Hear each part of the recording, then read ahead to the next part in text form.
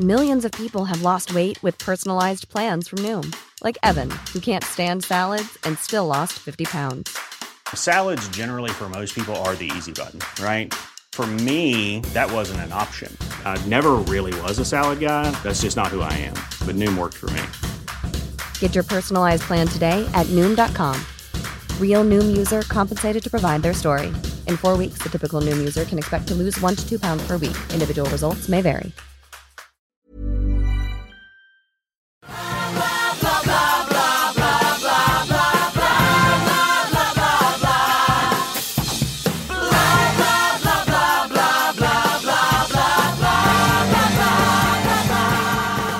Hi, everybody. Welcome to the Billboard on Broadway podcast. I'm Rebecca Milzoff, your host, senior editor at Billboard and resident musical theater expert here. I was on vacation for a week, but I and the podcast are both back. Hooray. So as you know, if you have listened before, I love talking to the artists we see on stage in musicals, but I think it's actually really important to know about the people behind the scenes too, who can often shed the most light on how a musical is actually created, and how contemporary musical theater is sharing more and more with the contemporary pop world, which is, of course, the point of this podcast. So my guest today is honestly kind of a rock star, I think, of the behind-the-scenes musical theater world right now. If you're a Hamilton super fan, you probably know Alex Lacamoure's name, or if not, you've probably seen his face before since he was a constant presence in the Ham for Ham shows outside the Richard Rodgers Theater. He was usually accompanying the performers on a tiny keyboard or melodica excellently. Alex is a longtime collaborator of Lin-Manuel Miranda's. He won a Tony for his orchestrations for Hamilton and In the Heights, and he also worked on Bring It On, the musical, a personal favorite of mine, which I will never stop talking about. But Alex has been working on Broadway for over a decade, not only as an orchestrator, but as an arranger, musical supervisor, and musical director. Most recently, he did the orchestrations for and musically supervised Dear Evan Hansen, for which he won another Tony. And, you know, for all these reasons, I think of him as kind of like the secret weapon of the Broadway community right now, because so much of what he does, working closely with a show's composer, ends up determining the very specific sound of a musical, kind of like a producer or arranger on a pop album would. It feels like a especially apt analogy with Alex because so many of the shows he's worked on, going back to Wicked, really integrate a modern pop sensibility into a musical theater realm. He's a graduate of the Berklee College of Music, which some of you may know as an incubator for plenty of pop stars too. He's won 2 Grammys for the original Broadway cast recordings of In the Heights and Hamilton, and he just executive produced the recording of Dear Evan Hansen for Atlantic Records. And as I found out, chatting with him, Alex was and continues to be, not really a surprise, really heavily influenced by both musical theater and rock and pop music in his work.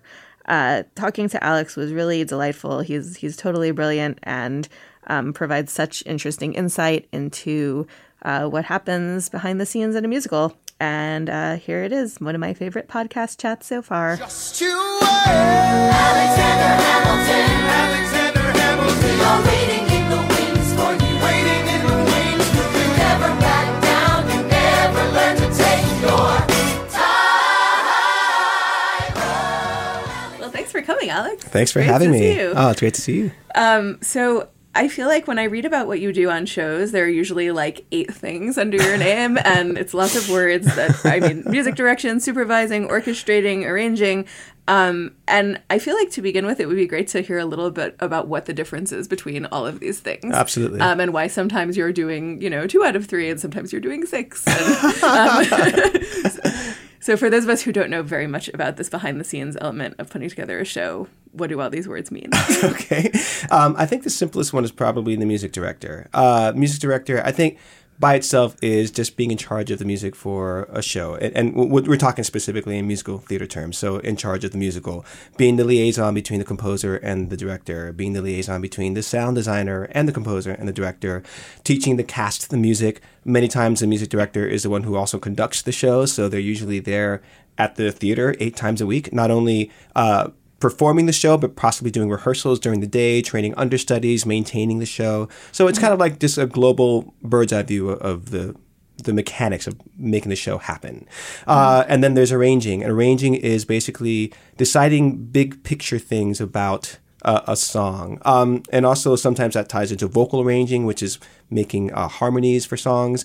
Arranging, the best way to describe it is that the feel of the song sometimes can be totally modified in an arrangement. An example I always use is there's the original version of With a Little Help from My Friends by the Beatles, and then there's the Joe Cocker version. Same song, same lyric, same chord progression more or less, but it's been modified. One has a certain feel and the other has a different gospel-inflected feel with a different section in the middle that goes fast and perhaps some different chord changes. So that's an example of a song kind of having two completely different arrangements. And then you can also do things where you, as an arranger, you decide what keys you want things to be in. You can perhaps change the ending. You can decide that the overall arc of the song, the feeling of the song is X, Y, Z. So that's arranging. And then orchestration is actually being specific about what each instrument in the orchestra plays and actually putting pencil to paper, or in my case, sitting at a computer screen and putting dots on the screen. And that is saying, okay, the oboe is going to do this, the French horn is going to do that. And it's also deciding what the sonic palette of the piece is going to be. So as an orchestrator, you decide, okay, this is the instrumentation that I want the show to be. I don't, for example, think that this show requires timpani. I don't think that this show needs oboe, but I do think it needs strings. So it's deciding what the sonic sound of the show is, and then deciding when and how you use those instruments. Because you don't want to use all your colors at once. You want to pick and choose when things make an entrance so that it fits and suits the song and the story that you're trying to tell. So those are kind of like the basic jobs that I do, and kind of a quick description of them. Well, I've always thought that people kind of don't get what a huge part orchestration and arranging is of putting like any song together. I mean, in pop music too. Sure. And we're used to thinking that the composer of the show is kind of like the sole composer. And in a huge way, you really are like the co-composer when you're like you said, putting the like sonic palette together. I mean, I would think that relationship is different depending on the creator you're working with. Absolutely. Is it sort of a weird power balance ever in terms of like how much to assert your opinion of what things should sound like when you're working with a composer? Well, it's interesting. I never really think of what I do as co-composing, and I know some people maybe think it does, but to me, the composer is the composer. So the song does not exist without them. I don't really contribute lyrics. I don't really contribute. Maybe I'll make suggestions about, oh, perhaps if you move this section over there, maybe this chorus can happen there. But I don't consider that to be creating something out of nothing the way composers do. So I guess for me, I have always found that my forte is enhancing something that's already there and kind of working with materials that are provided. And that is the clay, if you will. And then you can kind of mold it and have other things happen with that. So, when I work with someone like Lin-Manuel Miranda, for example, we have a shorthand, and I've worked with him for so long that I know what it is that he's looking for, and he can present a demo to me, or sometimes he can give me something as simple as a lyric sheet with chord symbols on it, and I'll know kind of what he's trying to say with a song. Then you have a composer like Justin Paul and Benj Pasek. Someone like Justin will actually write out all his piano parts, and everything will be there for you. And then it's kind of, okay, suggesting, well, what if this field changes there? Maybe this is a good spot to have the drums drop out completely and have that balance back and forth. So I don't really consider it a power struggle, as you would say. It's because at the end of the day, the composers are the ones that need to be happy. I'm providing a service for them, and they're the ones that I'm trying to. They have a vision, and I'm trying to execute it. You're kind of embellishing it. Yeah. So there's a very what's the word? You're trying to provide for them. So I do put them up on a pedestal, if you will. That being said, I always try to have my voice as a writer come through. So again, speaking of Lin, because he doesn't write out his piano parts, there's a lot of stuff that's in there that's very idiosyncratic to the way that I approach the keyboard. And even in Dear Evan Hansen, there will be some things here and there that will be kind of in the way that I play the piano, but by and large, the way Justin plays is a way that I respond to in a way that I feel like I understand. So I can play in the style of Justin Paul. So that's how that comes out. So really, it's a very fluid thing that, for me, always starts with the writer.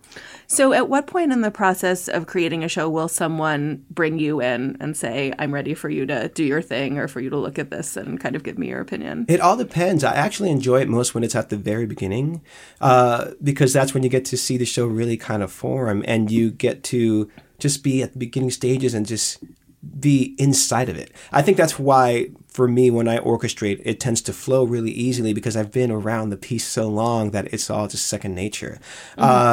There have been things that I've jumped in after something has already kind of left the station, if you will. And that's fun too, because then you feel a little more objective. You're able to kind of see things from a higher bird's eye view, perhaps, and you're not quite so enmeshed in it that you have a hard time seeing the forest for the trees. I like that too. But for me personally, I enjoy kind of having that totality of vision, if you will, where you really just know the thing so well and you have a clear idea of what you want every single piece of that score to sound like and feel like, and you can decide, this is who I think the sound designer should be, this is who I think the band should be, and that kind of putting together is something that I really respond to. And how do you figure out whether it's a show you want to conduct or not? Because you did that for Hamilton. I did. Right? But not for Dear Evan Hansen. I did not for Dear Evan Hansen. So that for me just mostly had to do with timing. Dear Evan Hansen was starting to come up just around the same time as Hamilton. Hamilton, when that came along, I hadn't actually conducted a show in a long time. The last show I had held a chair for before that was In the Heights. And I stopped conducting that in 2009. So between 2009 and Hamilton, I was supervising or just arranging, very much taking a backseat, a global view of it. But when Hamilton came along, I was like, no, this is the show I want to play. I want to be at the theater for this. I want to play with Lin-Manuel Miranda. I want to be around my friends. I want to, there was a magic to that show that I knew that it's something that I wanted to be a part of. And Hansen was happening at the same time. There's no way that I could be in two places at once. As a matter of fact, Dear Evan Hansen was actually that summer of 2015 was starting at the Arena Stage in DC, and I was still conducting the show. So it really, I just had to basically stay where I was. It felt like it was going to be too.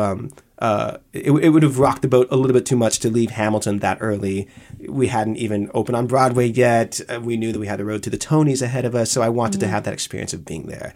But what it does afford me to be the music supervisor of a show like Dear Evan Hansen is to be able to see it all at once and sit in the back of the house and listen to how the sound system is pumping out that music, to see how the orchestrations are playing along with the songs on stage and the singing and how it all goes together. Because when you're up there on that podium, you don't really get to have that that backseat view, and you're focused so much on having to play the piano, making sure it's together. You know, when you're conducting, you're thinking about other things, and you don't really get to hear what the show sounds like from out in the house, which is where it really counts. Yeah, so you literally have distance. Exactly right. So I quite enjoy that.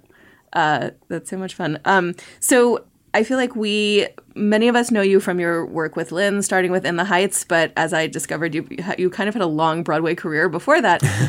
So I was curious to hear a little bit about any of your earlier projects that you feel were formative and kind of turning you into the guy who could do Hamilton and do Dear Evan Hansen. Thanks for asking. I actually really enjoyed working on Bat Boy the Musical. That was my first real big professional gig. That was off-Broadway at the Union Square Theater. We opened in 2001. And that was super formative for me because working with a composer as genius as Larry O'Keefe was so educational and wonderful and eye-opening. And I had my own way of orchestrating and arranging prior to that, but working alongside Larry and seeing the way that he does it, my mind just went and really to this day, the way I approach guitar writing was very much exploded by the way I saw Larry O'Keefe do it. So that was really cool. That was really where I learned how to be an MD and do a big show. And I made a lot of misfires then, because really what you do is a lot of trial and error. I would love to one day go back and redo the show somehow, and maybe one day I will. And I feel like he's sort of weirdly a bit of a kindred spirit with Lynn, too. I would say so. What was wonderful about meeting him is we had mutual friends put us together. And someone said to Lynn, and it was someone that I knew from Miami, from growing up there, and they said, oh, you should call Alex Lacamoire. He's Cuban, he's from Miami, he's an arranger, he's an MD. I think you guys would hit it off. And that was the truth. We just kind of just felt that connection, and that was really wonderful to have that bond with him and to really kind of get inside the way that he writes and to, in a way, kind of be able to not predict it, but be able to just surmise from just the littlest of ideas of what it needs to be. Because back in the day, in the Heights, Lynn did not make demos. He would just type out chord symbols on top of his lyric sheets. So all those piano montunos were things that I developed with my co-arranger and co-orchestrator, Bill Sherman. So that was really wonderful to get our own imprint into that. Before that, actually, I was also working on Wicked, which was, again, super, super formative. Yeah. And what was wonderful about that is that I've always been a huge admirer of Stephen Schwartz's music. And I would be a kid in my bedroom playing along to the vocal selections of Pippin and Godspell and staring at his picture in the back of that and being like, wow, this guy. As did we all at some point. Right? I would marvel, wow, he was 24 and he already had a Broadway show. How amazing. And I was just obsessed with his music. And I finally got to meet him. And there was a connection there, and he started using me for his projects. And being on Wicked was wonderful for a few reasons. Number one, I got to watch Bill Brown orchestrate, and he was a master. And we've just recently lost him. But he's someone that really completely just changed the way that I see how orchestration in theater can function and how to take something away from the piano and how to create colors that I just did not know enough about. So that exposure to me completely informed the way that I orchestrate now. And it was also wonderful that Stephen Schwartz was so open to having my voice be a part of the arrangements of the music, as well as with Stephen Aremus, the orchestrator, the music director, and now currently the music supervisor of the show. And it was one of those things where I would be in a rehearsal room with Joe Mantella, the director, and Stephen Schwartz would be in a different room. And in the room that I was in, the director would say, okay, we need some music to cover this. What do we got? So I would be like, how about this? And I would start playing on the piano. And eventually those things became part of the show because Stephen Schwartz would be like, okay, yeah, that works, great. Or other times we'd be in a rehearsal room and we did music and Stephen Schwartz was in the room. So Stephen Schwartz would sit at the piano, try a couple of things and be like, okay, how about that? And we'd be, yeah, that sounds great. And then he'd be, okay, you guys take care of it. And it would be our job to actually write it down. And in that process, I would do my own, I would pour over the chords and decide, okay, I want this note to be here and I want that to be there. And it was very, I would kind of structure sounds in a way that I thought was in the style of the show, in the style of Stephen Schwartz, but also very much in the style of me. So being able to fuse all those things together was really, I cut my teeth on those experiences. Yeah, being given that kind of freedom by someone like Stephen Schwartz is pretty about amazing. It. Oh, I was so lucky. And I was like, all of I guess at the time, 28. So it's like, it's great to have that experience and have that kind of a support behind me. There was nothing like it. I don't know where I'd be without him. Yeah, it doesn't get much better than that. Do you love anime, gaming, movies, and discovering how your favorite pop culture affects everything you do? Then join us on Crunchyroll Presents The Anime Effect. I'm Nick Friedman. I'm Lee Alec Murray. And I'm Leah President.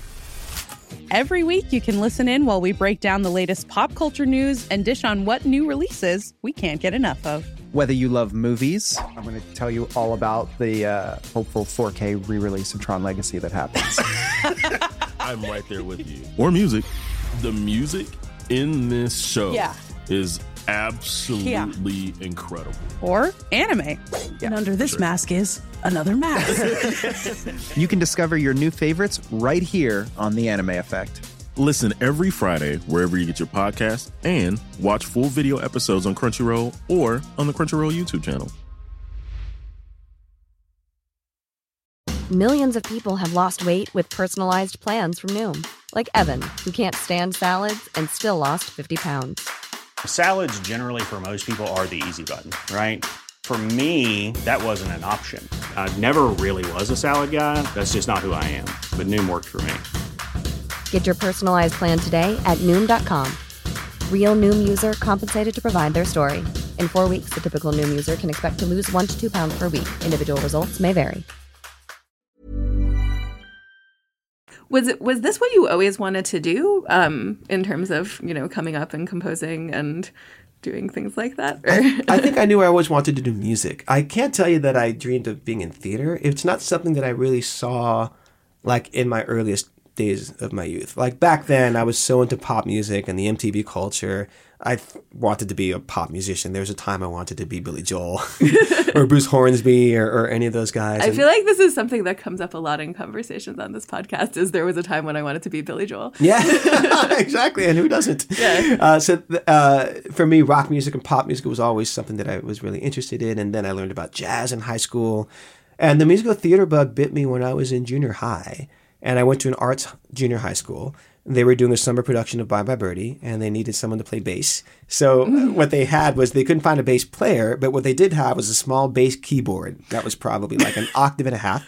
And here they are asking this 11, 12-year-old kid to play the bass part on a keyboard for Bye Bye Birdie, which is crazy for me to think that happened. But I got to see my colleagues up on stage performing, and they were just so full of life, and they were so fun, and there was a community there, and there was a family that was so much more, for me, much more inclusive than the other music side of things. And what I mean by that is when you're practicing your piano, you're by yourself in this solitary room, just practicing your solo concert piano piece that will eventually be performed by yourself on the stage. For me to be able to have that communal feeling of being part of a band, playing with a bunch of singers, and it was so jovial. It woke something up in me, which I loved. So it's that the theater thing was something I always kind of maintained. It was always something that was murmuring in my education. So even though I was studying jazz really fiercely and studying classical piano really fiercely in high school, I would also play West Side Story in the theater department. I would still be asked to arrange music for a play. So it was something that I would always kind of dip my toe in and kind of kept my chops up in that medium. Well, I wish that I had known that this was an option when, a long time ago when I chose an instrument to play. My mom grew up playing piano and was like, don't play piano, it's so solitary, you'll always be by yourself. Clearly, if only I had known you, I would have known this was an option. It's a whole other world. Yes. Well, I played French horn. It worked out okay. Oh, I love the French horn. Yes. Yeah. You write great French horn stuff. I always appreciate a little French horn solo here and there. I'm a sucker for French horn. So you mentioned being really into rock and pop music. What is your usual listening diet like when you're working on a show? Do you try to listen to stuff that's very different from it? Do you try to put yourself in kind of a sonic world outside of work as well? Or it's interesting. So growing up, I was always into, like I mentioned, pop music. I had a real big classic rock phase for a while. When it comes to projects that I'm working on, it's interesting. I don't do a ton of immersive listening to really understand it. For whatever reason, I feel like the music speaks to me in the way that it does. And I feel like for me, what I already know is already there, and I can access that in the way that I need to. I think for me, references are really helpful. For example, when Justin Paul says, oh, it needs to sound like this, let me play you the song, and I get the feel of it, and there might be some character of a guitar or some character of a drum sound in there that might influence the way that I will write it. So that's helpful for me, but I've never been the kind that totally just starts living and breathing the music to the point that there's nothing else to listen to.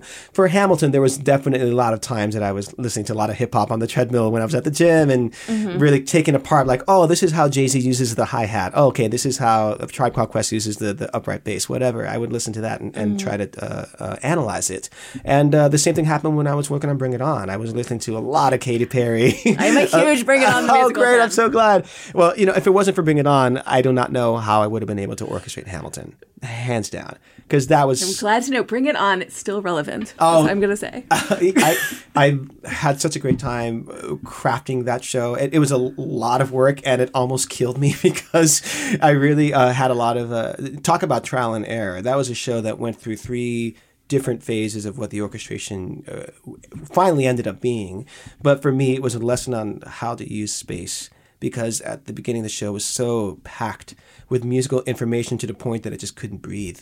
And I had to find out the hard way how it was to make that show have the space that it needed so that it worked in the theater, so that it didn't obliterate the vocals and it didn't completely just, create this avalanche of sound that was, in the end, just a little bit too grating.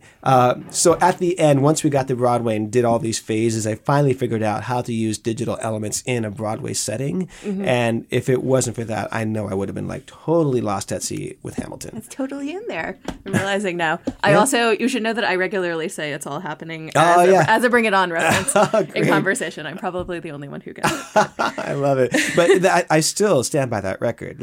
And I wish more people have heard it or have gotten to check it out. But we spent so much time making that record the way that it is. And it's actually the precursor to the way I started making cast albums for Hamilton and for Dear Evan Hansen, whereby you do things in sections and really take your time to make everything just pristine and perfect. So again, for all the hardship I went through in Bring It On, because I nearly suffered a mental breakdown on that show. For all that I went through, I know that it completely laid the groundwork for Hamilton, and little did I know that that's what it was doing. Bring It On informs the present. Yeah, man. So much of the work you do is on the front end of the show, but clearly you have to remain involved as it goes along. Like as the show gets going, like how does your role change? Yeah, so I left conducting Hamilton in September of last year. Or was that the year before? The years are blurring together, sorry.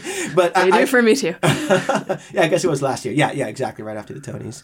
And so my role now with the Hamiltons is supervising the multiple companies that we have going on. So we currently have one in Chicago. We have a tour that is starting in San Francisco and is going to go to LA next month, actually. And pretty soon we're going to have a production in the West End. And my job is to cast those shows along with our director, Tommy Kail. My job is to go to each city and put it up and make sure it's up and running and it's up to the level and the standards that we're used to in terms of the performance of it, the execution of it, the sound of it, the band of it, everything. And then now I travel to check in on the companies. For example, last week, I actually started in LA to work on a different project, went up to San Francisco to check out that company for 2 days, and then flew to Chicago to check out that company for 3 days, and then came back to New York and saw Hamilton a few days after that here in New York. Mm-hmm. So I basically go in and visit everybody, make sure that things are kind of running along and like I said, in the way that we set the show. So it's really being the objective eye and being the set of ears that can drop in, because when you're that close to a piece and you're performing it 8 times a week, things will shift slightly. And after a month's worth of time, you won't realize that all of a sudden this song that you played at one tempo 1 month ago is now like 4 clicks slower because it's been gradually shifting over time and you're not aware of it. So to be able to kind of jump in and be a fresh set of eyes and be like, oh, this thing changed and that thing changed, that person that is there on the ground floor might not notice, is something that's really, it's refreshing and it keeps things moving. Well, I was going to say, this is such a great example to me of how, like, even after a show, long after a show is frozen, it still is this living, breathing thing is changing. And I think particularly with the touring productions, there can be a tendency to just assume, like, oh, they just send it out on the road and it's all written down. No, but, like, not at all. Constantly changing. Constantly changing. Case in point, Josh Henry, who does a magnificent job playing Burr, the way that he sings, he's great. The way that he sings the end of Wait For It is completely different than the way Leslie sang it. The way that Josh sings the end of The Room Where It Happens is different than the way Brandon Victor Dixon sings it. So I actually enjoy getting together with an actor, and when there is that moment for exploration in the song, I really dig sitting with them and finding out what's the way that actor can express themselves to the fullest, uses their vocal range and uses their vocal abilities and find some organic way to end the song. Because the way that we know that Leslie Odom Jr. ended The Room Where It Happens on the cast album, that was his version.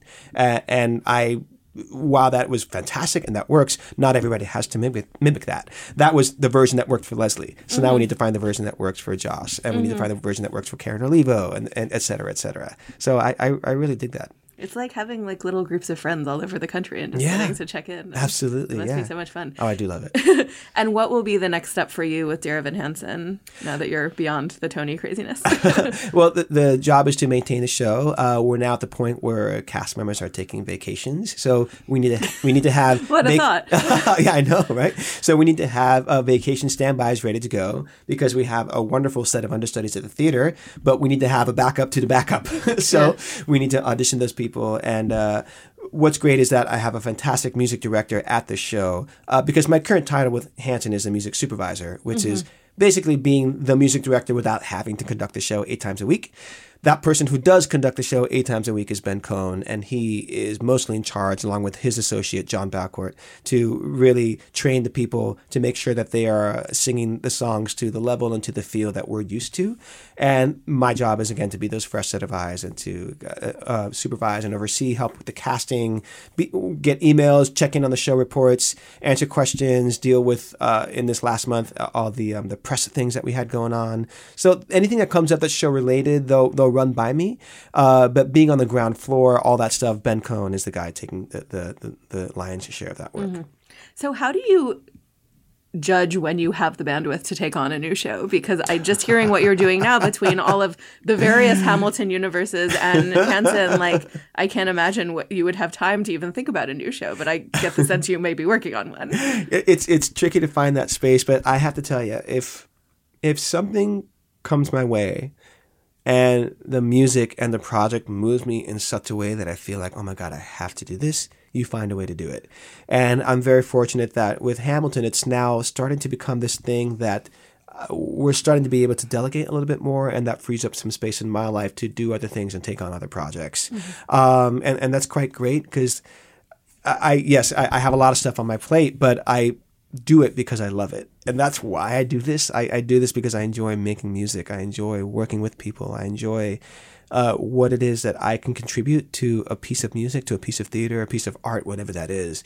So when something happens and I feel like I can be of service to it, then I find a way to clear my schedule. I find a way to make it work. I stay up later than I need to. My wife is so understanding about that. And Liana is so great about knowing that this is something that I love and that this is something that fulfills me. But I also try to be good about carving out the time that I need to say, okay, this is when I'm taking a vacation, everybody. This is what I'm going to do. Or to say, no, this is my night to spend time with my wife and to do that. So you basically have to decide that this is the time for me to do these things and to accomplish it. But it is a little tricky. I'm constantly behind on emails. I'm usually late to stuff. But that's poor planning on my behalf. But you find a way to make it work. Music sustains me, fulfills me, and you just find a way to have your other stuff handled. You find a way to clear that space so that you can do what it is that you truly love to do. Well, I have to ask because you were such a presence in the Ham for Hams with your melodica and in other ways.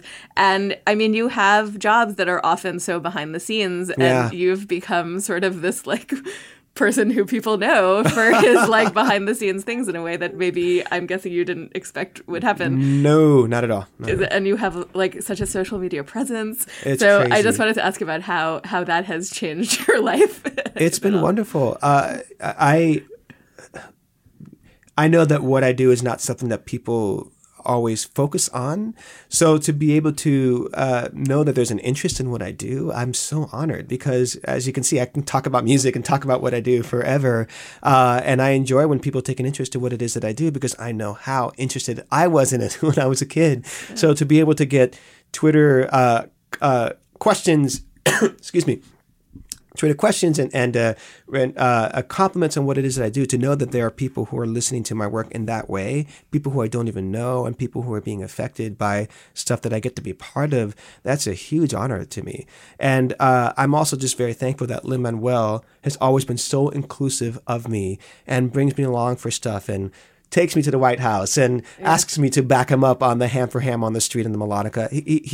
I feel like if it wasn't for Lin-Manuel, I don't know that I would have any kind of presence in what it is that I do. I think that kind of being able to put a face, I suppose, to a name, and to be able to attach me and to be so generous in his compliments to me, to be so just vocal about what it is that I help the music be for the show.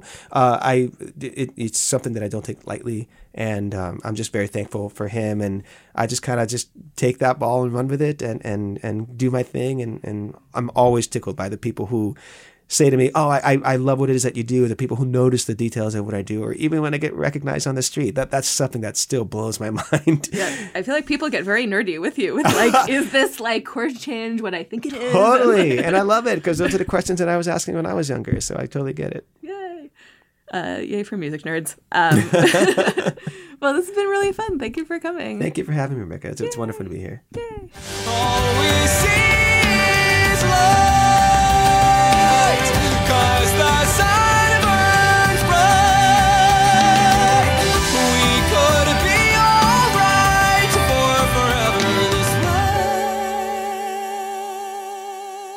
can, of course, hear all the fruits of Alex Lacamoure's work on the original Broadway cast recordings of In the Heights, Bring It On, Hamilton, and Dear Evan Hansen.